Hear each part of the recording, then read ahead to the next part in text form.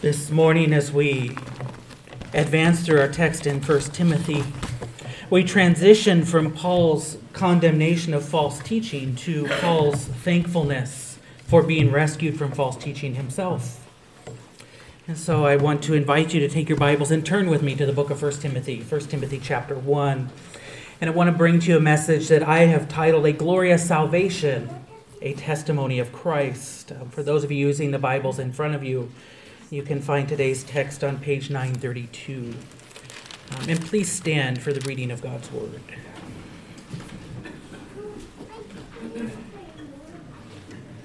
First Timothy chapter 1, beginning in verse 12.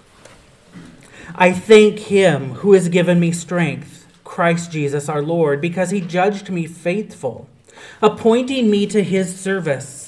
Though formerly I was a blasphemer, a persecutor, an insolent opponent, but I received mercy because I had acted ignorantly in unbelief. And the grace of our Lord overflowed for me with the faith and love that are in Christ Jesus. The saying is trustworthy and deserving of full acceptance, that Christ Jesus came into the world to save sinners, of whom I am the foremost. But I received mercy for this reason, that in me, as the foremost, Jesus Christ might display his perfect patience as an example to those who were to believe in him for eternal life. To the King of the ages, immortal, invisible, the only God, be honor and glory forever and ever. Amen. This charge I entrust to you, Timothy, my child, in accordance with the prophecies previously made about you, that by them you may wage the good warfare, holding faith and good conscience. By rejecting this, some have made shipwreck of their faith. Among them are Hymenaeus and Alexander, whom I have handed over to Satan, that they may learn not to blaspheme. Let's pray.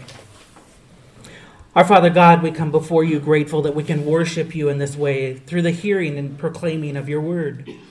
Father, I do pray that you grant us grace to hear your word, to hear your truth this morning, and grant us grace to understand it and grace to apply it, Lord.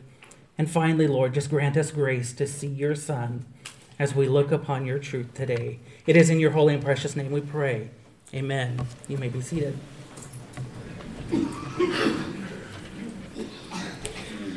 Many years ago in a local art gallery, an exhibition was to take place. Artists from that area submitted their own paintings. But one of those paintings came without a title. It was a majestic picture of Niagara Falls, or rather a majestic painting. With its water flowing endlessly over the falls, the gallery owner decided to title the work More to Follow. On average, 3,160 tons of water flow over Niagara Falls every second. To put that in perspective, that's 75,750 gallons of water spilling over the edge every second. That volume may vary slightly throughout the year depending on various factors at any given time. And yet Niagara Falls continues to flow at a tremendous rate continuously. A person can plan a trip at any given time of the year and expect that they will see water flowing. This endless flow has continued for generations.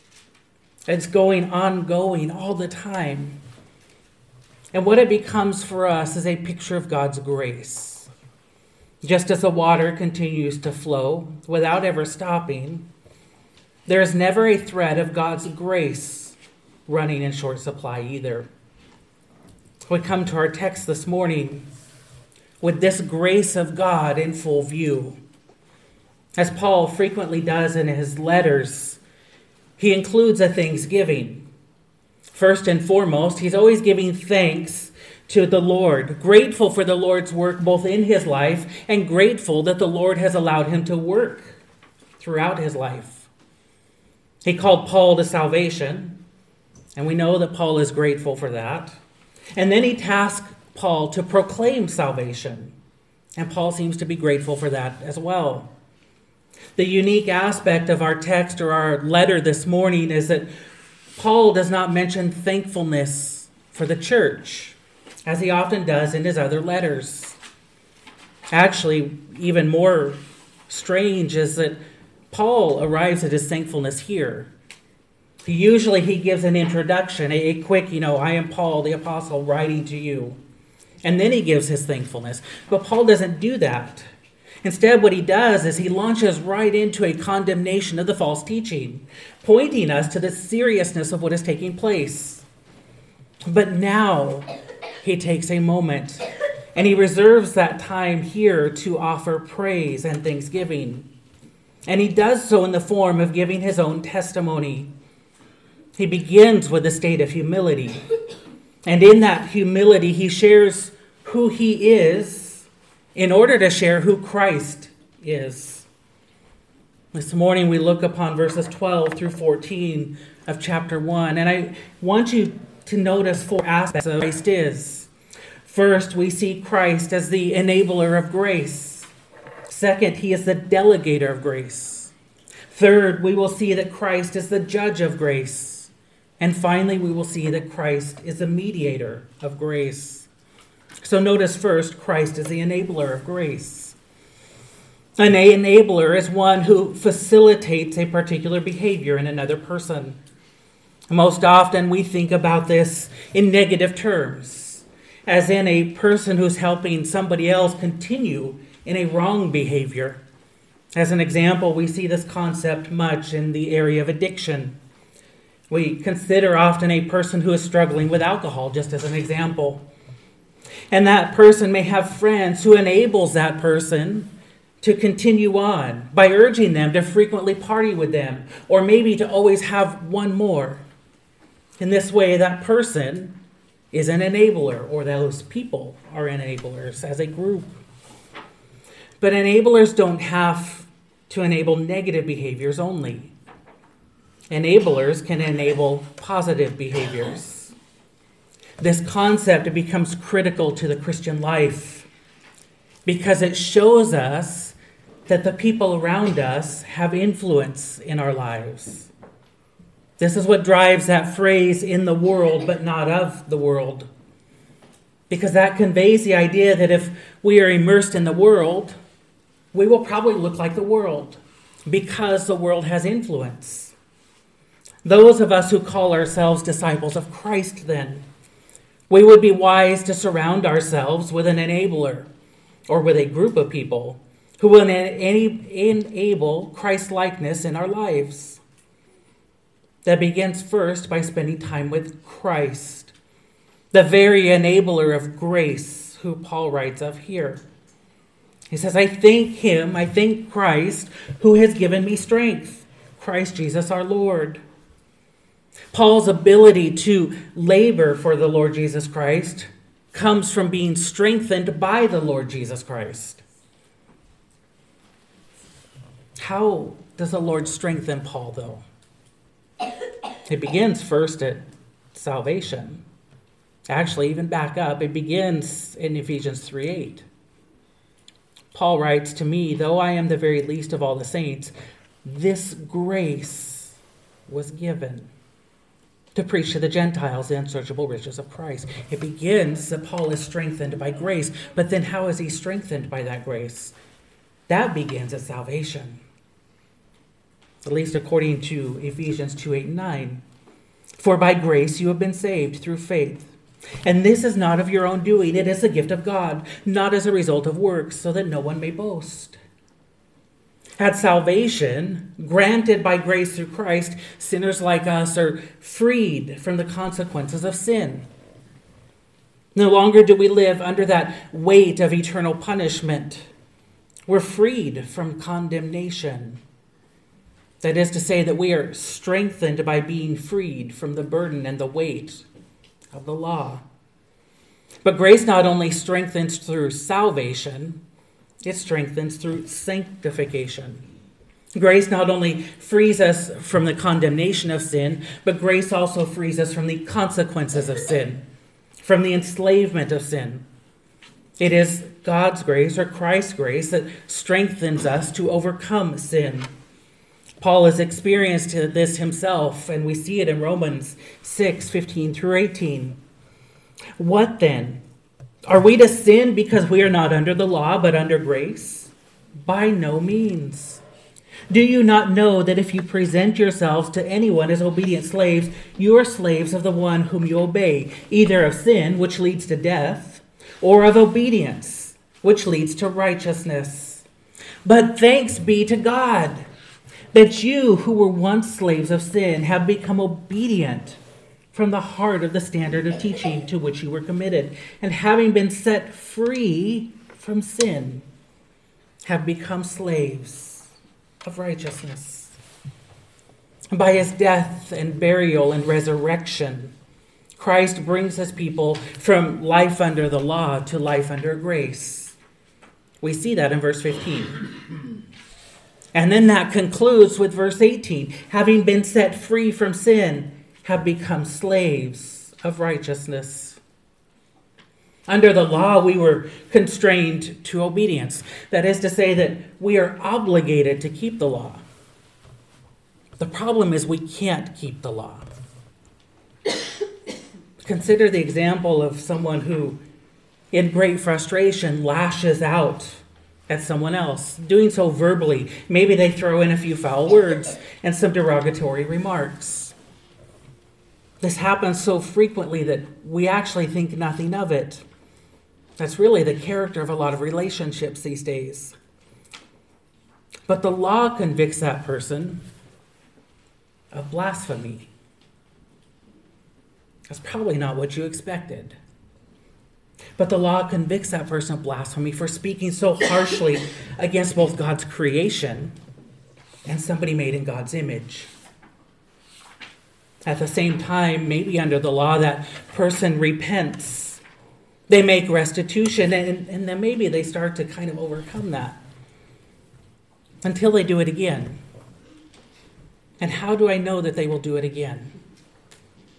Because that frustration and that anger and that blasphemy, that's merely a symptom of a heart issue. And that heart issue could be a number of reasons. This is an example. I didn't give you enough information to tell you what those may be. But ultimately, there's an underlying sin issue in the heart. Maybe the person felt disrespected. Maybe there was something else that person wanted to do, and so they got upset about just being interrupted. Whatever the issue is, the anger is the result of having placed something higher than the desire to please and love God. So now this person has another problem. Under the law, he or she is not only a blasphemer, but now is an idolater. Because they've made something or replaced God with something more dear. Maybe that's respect. Maybe that's comfort. Could be preferences. But that's the point. We saw this just several weeks ago. Under the law, we're always convicted. We can never fulfill the law.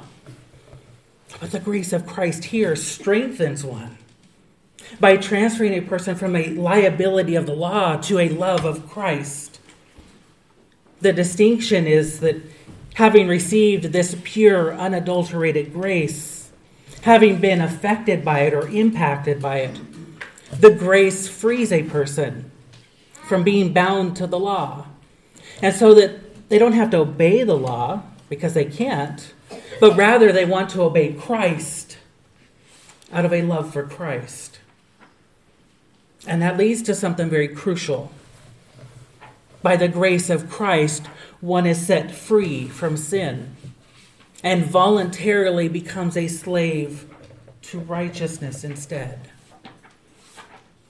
That is, they are strengthened in their righteousness by the grace of Christ. This is the gospel that the false teachers missed. They used the law unlawfully, and they never allowed it to take them to the gospel, as we saw last week. But here's the work of Christ. In Paul's life, we see it. He is the enabler of grace. He strengthens through grace. Jesus calls upon his disciples to make more disciples. reminding them that he is with them until the very end of the age. But ask how many people are making disciples. And most people aren't. And what's the response? Why aren't they? The typical answer is something like, I don't know enough, or I don't have a response to their questions. What do you notice about those responses? It's one word. I can't. I don't. I won't. Where are those people finding their strength? In whose strength are they relying upon? Their own. It's a reliance upon self. But what we learn from Paul is Christ gives strength. How?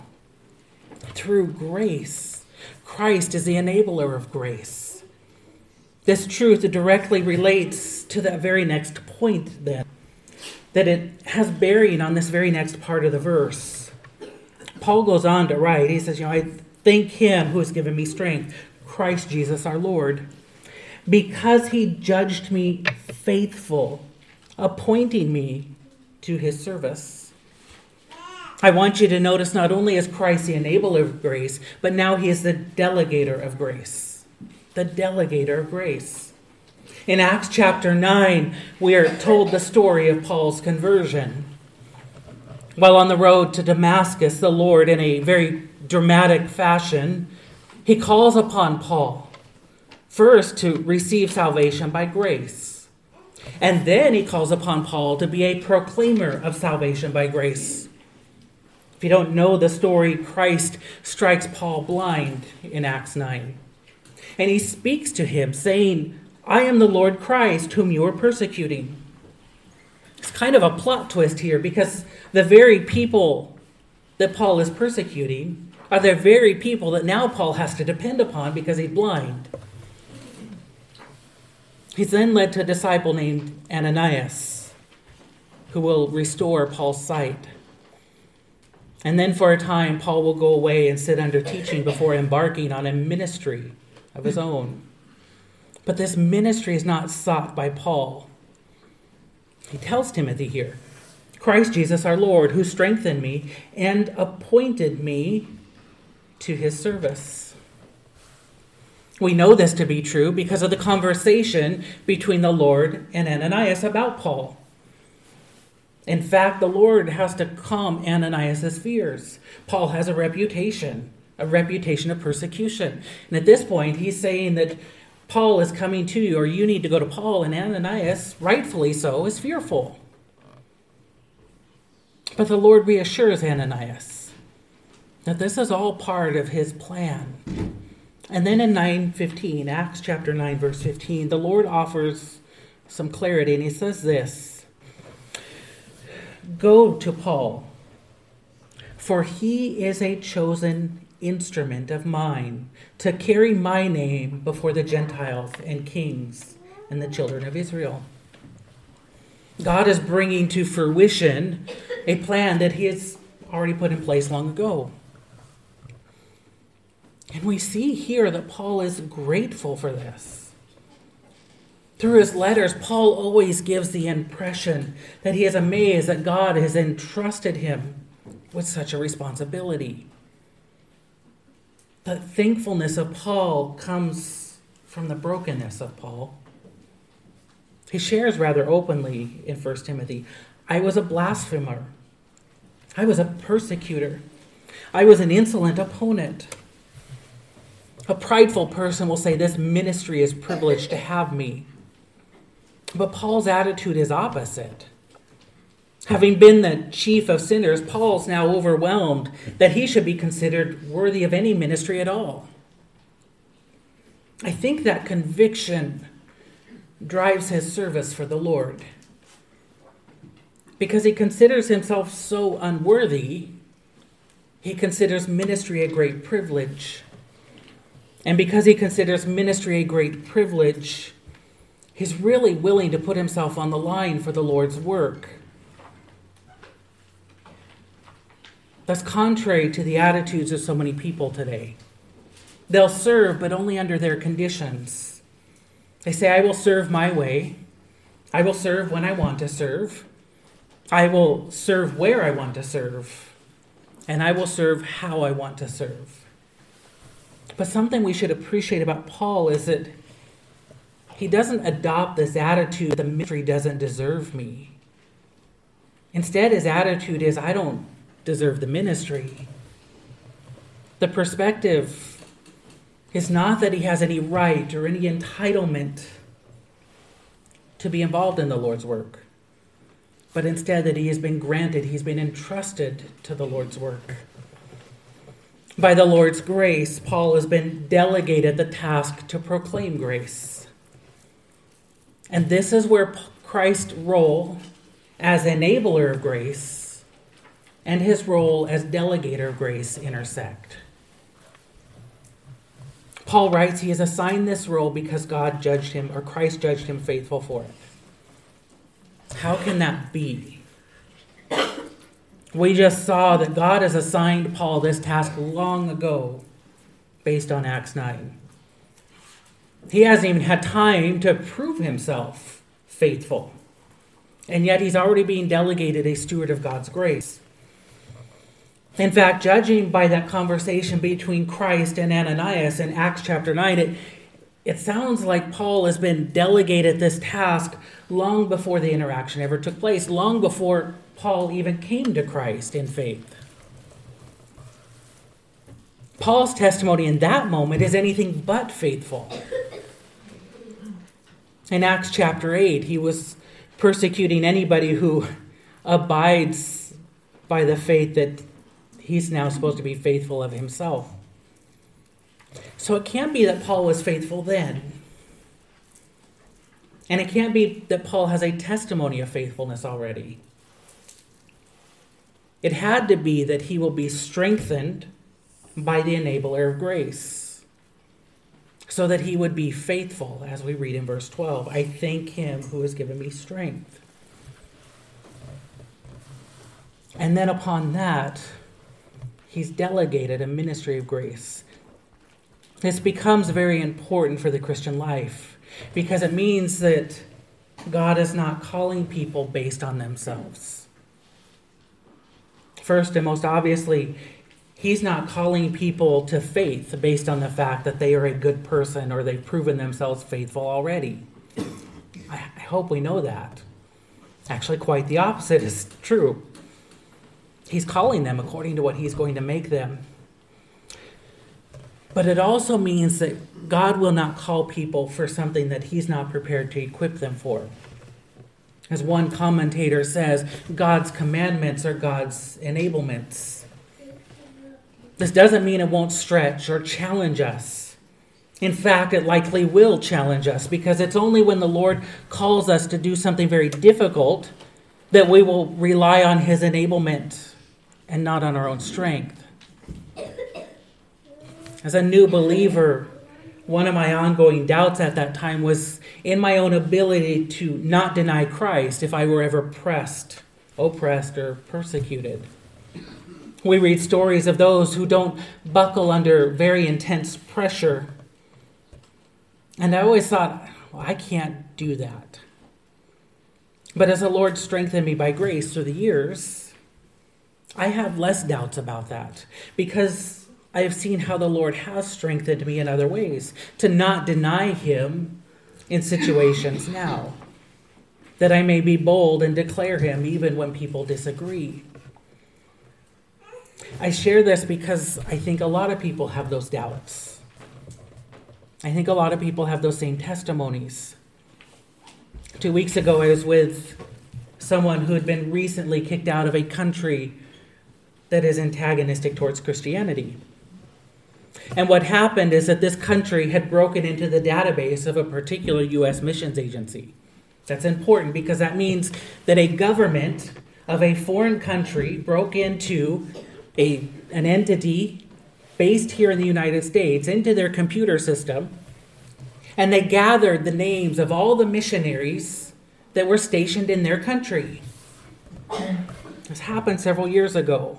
And then they used that list, and rather than immediately round everybody up, they began to follow them. They put their agents on them. And they've learned that one of those guys was going to be headed out of the country in about 2 weeks. He was flying out. For what purpose? I don't know. Was it to come home visit? I don't know. But he was leaving.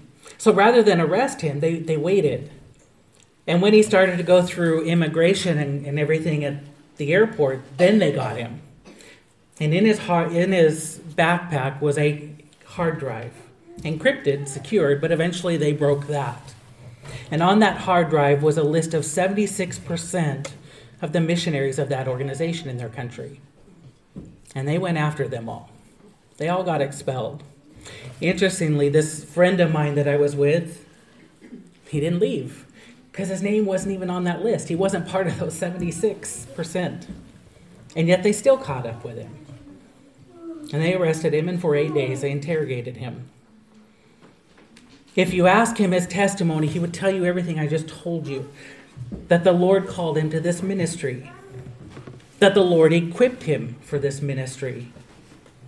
And the Lord called him to be persecuted for this ministry in this case. Christ had delegated to this friend a ministry of grace and then enabled him with grace to withstand when times got difficult. Indeed, he said he didn't share information. The only time he finally started sharing information was when they threatened his wife and kids. And then even at that point, he didn't even give them information they didn't already have. He gave them information he knew they had or of people that were already gone. The Lord is both the enabler of grace and the delegator of grace. And those two go together. He delegates to us a ministry that will proclaim his grace. And sometimes that will result in a challenge. But he never does it without enabling grace as well. The Lord Jesus Christ imparts grace, delegating to his followers a ministry of grace. And then he enables them with that grace to fulfill their calling. I want you to look at our text now and see that the Lord Jesus Christ is the judge of grace. Paul begins to describe himself here. We already read it. Formerly, I was a blasphemer, a persecutor, an insolent opponent. But I received mercy because I acted ignorantly in unbelief. When John Newton wrote the hymn, Amazing Grace, he did so both distraught over his condition, but overwhelmed by God's grace. That song is aged very well, to the point that it's still being sung today and is still well known. But some people only know the words, Amazing Grace, how sweet the sound that saved and strengthened me. If you know that song, you should have noticed that those words were different. That's sometimes something about texts that age well. Eventually, people try to adapt them to the culture. And those words, Amazing Grace, how sweet the sound that saved and strengthened me, they're not untrue. We just saw them in verse 12, that the Lord strengthens with grace. But they soften the intention that John Newton had. And they softened the reality of our need for a Savior, which was captured very well by the original words. Amazing grace, how sweet the sound that saved a wretch like me. The Apostle Paul never softens who he is. He gave his testimony in Galatians in our scripture reading this morning. He said, For you have heard of my former life in Judaism, how I persecuted the church of God violently and tried to destroy it. And I was advancing in Judaism beyond many of my own age among my people. So extremely zealous was I for the traditions of my fathers. But when he who had set me apart before I was born, and who called me by his grace, was pleased to reveal his Son to me in order that I might preach him among the Gentiles. His testimony in Acts is a little bit more severe. In Acts chapter 26, he writes, or he doesn't write, he's giving his testimony publicly, and he says, I myself was convinced that I ought to do many things in opposing the name of Jesus of Nazareth. And I did so in Jerusalem. I not only locked up many of the saints in prison after receiving authority from the chief priest, but when they were put to death, I cast my vote against them. And I punished them often in all the synagogues, and tried to make them blaspheme. And in a raging fury against them, I persecuted them, even to foreign cities. His own testimony is that he was a zealot who denied Christ vehemently. And in violence, he tried to get others to do the same. One commentator notes that the description given by Paul about himself, it's a word set. There's a combination of words here: blasphemer, persecutor, and insolent opponent. And that word set indicates a person who is in pride and in insolence deliberately and contemptuously mistreats and wrongs and hurts another person just for hurting's sake, and to deliberately humiliate the person. It speaks of treatment which is calculated publicly to insult and openly to humiliate the person who suffers it. That's an awful description, and yet that's essentially what Paul tells us he is. But despite who he is, Paul has been judged faithful, as we've already seen. But now he notes here, but I received mercy because I had acted ignorantly in unbelief. It needs to be said that by noting that he was ignorant, Paul is not justifying his behavior. In fact, we know that Paul is repentant because he freely describes himself, and he freely describes his sin in the very same words that God would use, which is a characteristic of genuine repentance. The mention of his ignorance is an admission that he was just uninformed, and he was trying to protect the religion that he held so dear. But Paul received mercy, not because he was ignorant, but despite the fact that he was ignorant. There are really two types of sin. There's rebellion, which you admonish, and there's ignorance, which you teach through. For Paul, despite his ignorance, the Lord is a judge of grace, not judging Paul based on his past persecution of Christ, but based on his current position in Christ. And Paul says, I was shown mercy. Puritan Thomas Goodwin says, I was bemercied, is how he puts it. The Lord bestowed on him such mercy that he was bemercied. He was filled with the mercy. In light of the false teachers that Paul and Timothy are trying to confront, the testimony that Paul gives here actually should offer hope. If the Lord is gracious towards someone like Paul, offering mercy and transforming his life, then certainly the Lord is able to offer mercy towards those same false teachers and transform their lives. When you consider all that Paul has done and how vehemently he opposed God and his people, and you compare all of that to God's grace and God's mercy towards Paul, I don't know how we can't be awed by the magnificence of God's grace. The depth of our sin magnifies the goodness of God. I think this is where people go wayward both in belief and behavior. We compare ourselves to others rather than to God.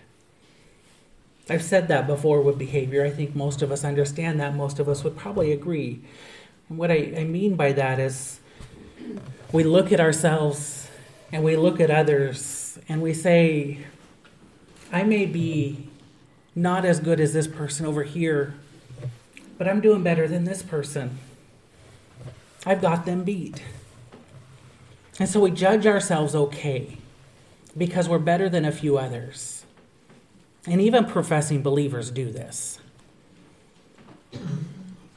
What happens is we compare ourselves and then we grow complacent in our faith. But the standard is never to compare ourselves with others. The standard is always to compare ourselves with God. But I see this with belief as well. Allow me to explain that a little bit and qualify that.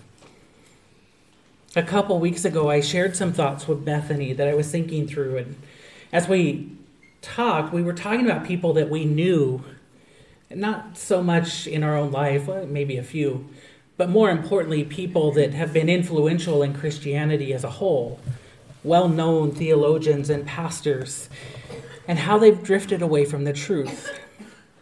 These are people that God has used in our lives, and yet they've gone away. In some cases, they've gone into some very strange theologies. And I think we can all point to people in our lifetime that have done this. Maybe we've done it. We probably know people personally that have done it. There are a lot of reasons for that, but what I think a contributing factor, at least what I've noticed in several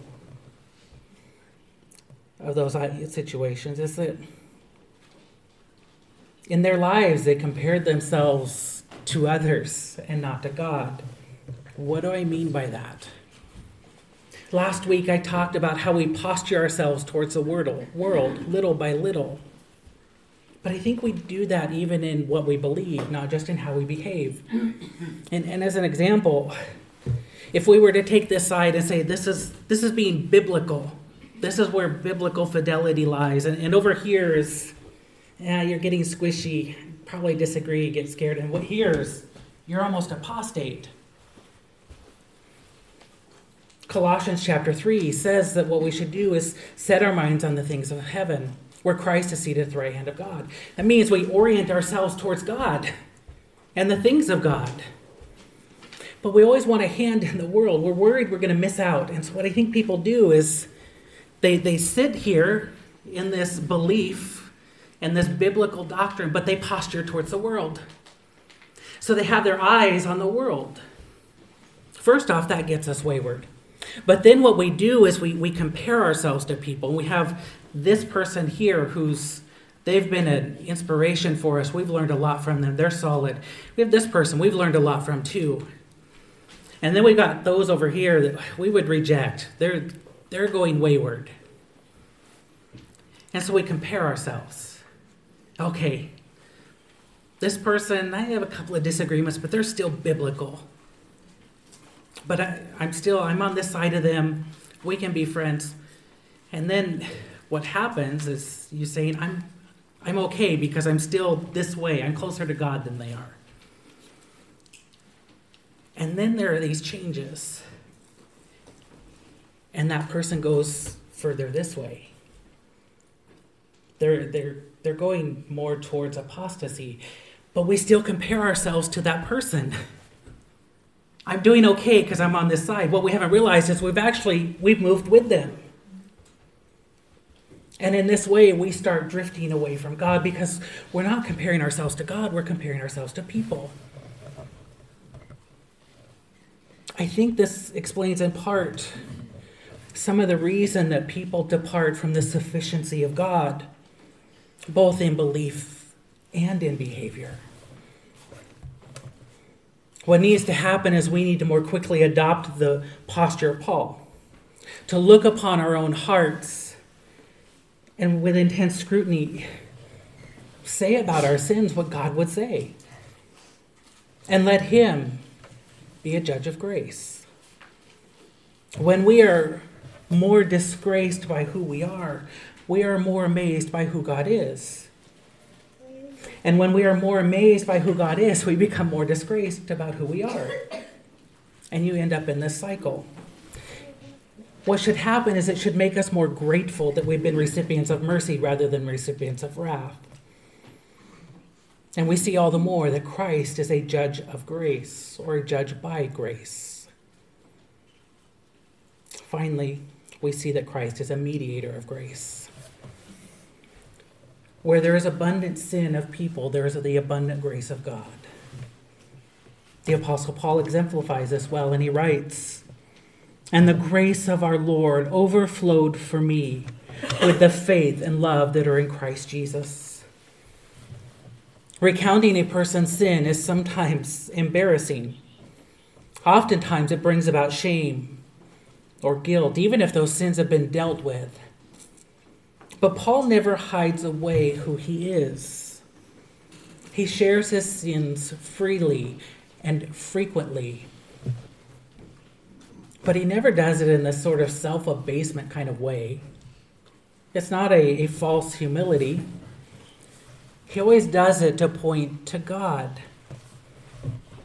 In an age when it's acceptable to hide one's faults and pass blame as just a means of self-protection, I find it reassuring that Paul exemplifies this. Where we see the greatness of sin, we see the greatness of God.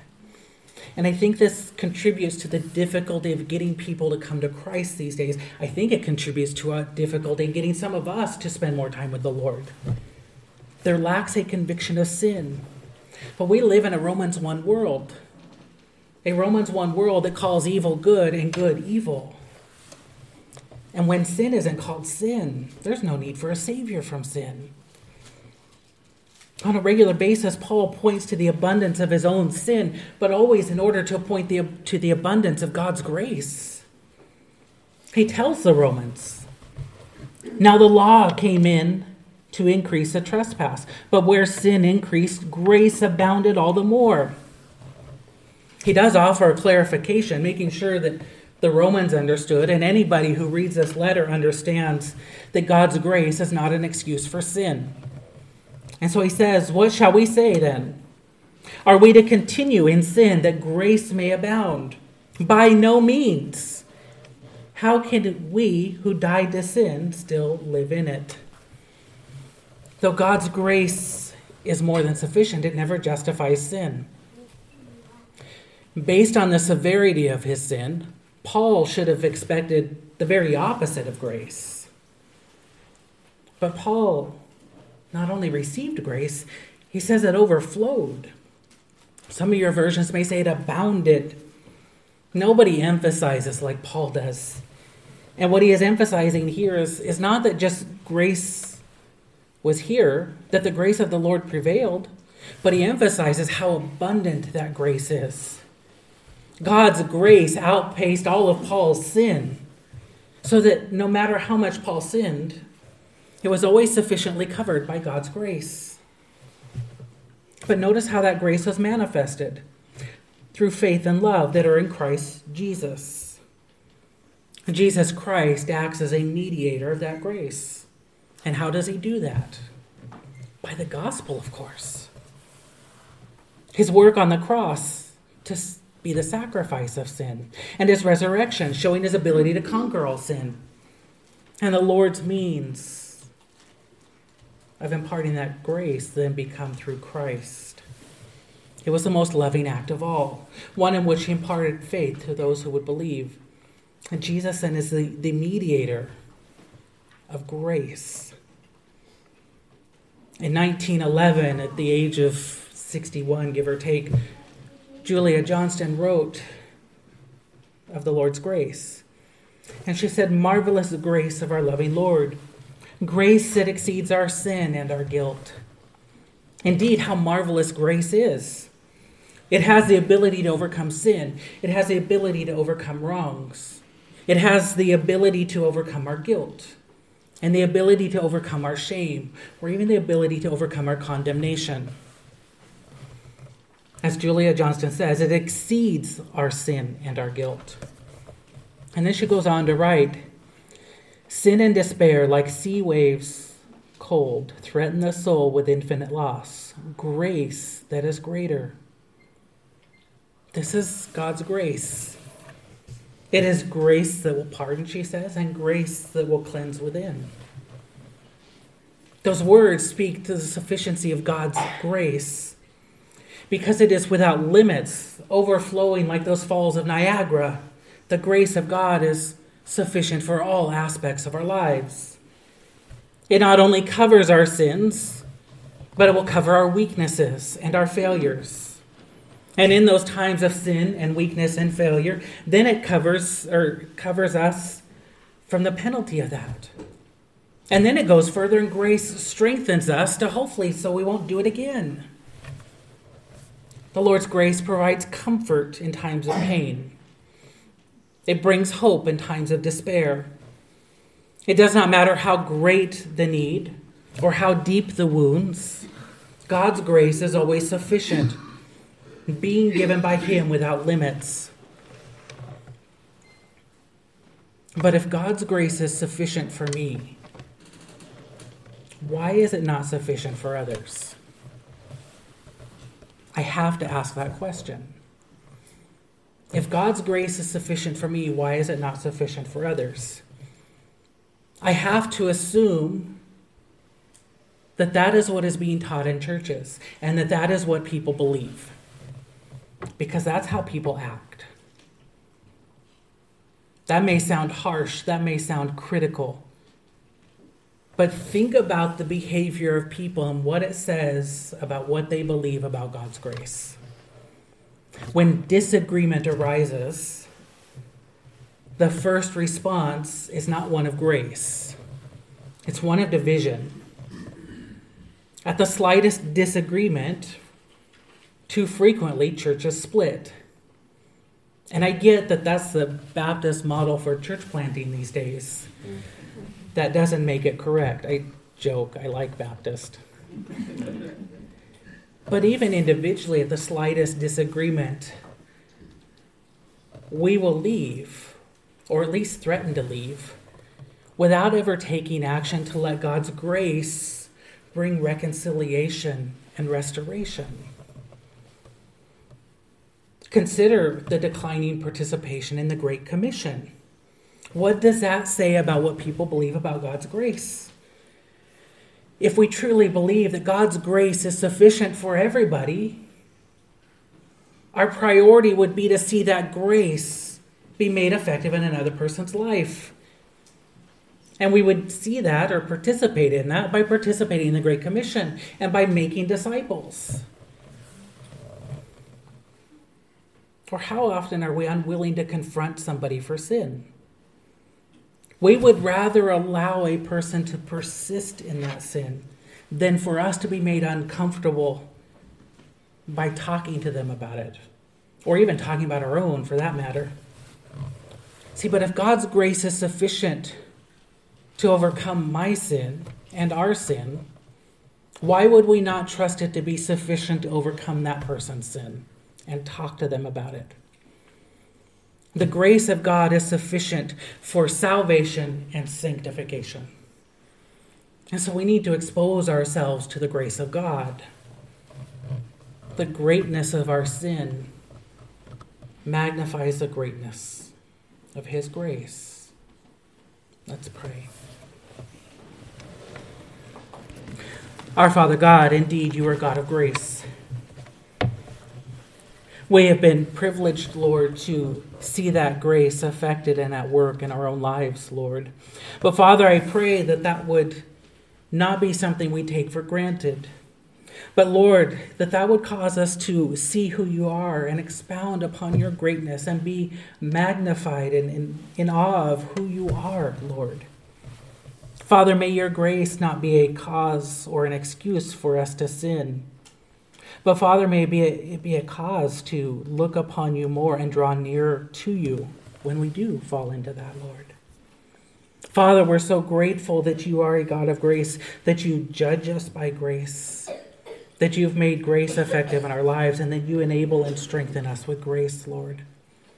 Father, may we live then in your grace always. We give all of this to you, just thankful and in awe of all of that. It is in your holy and precious name we pray. Amen.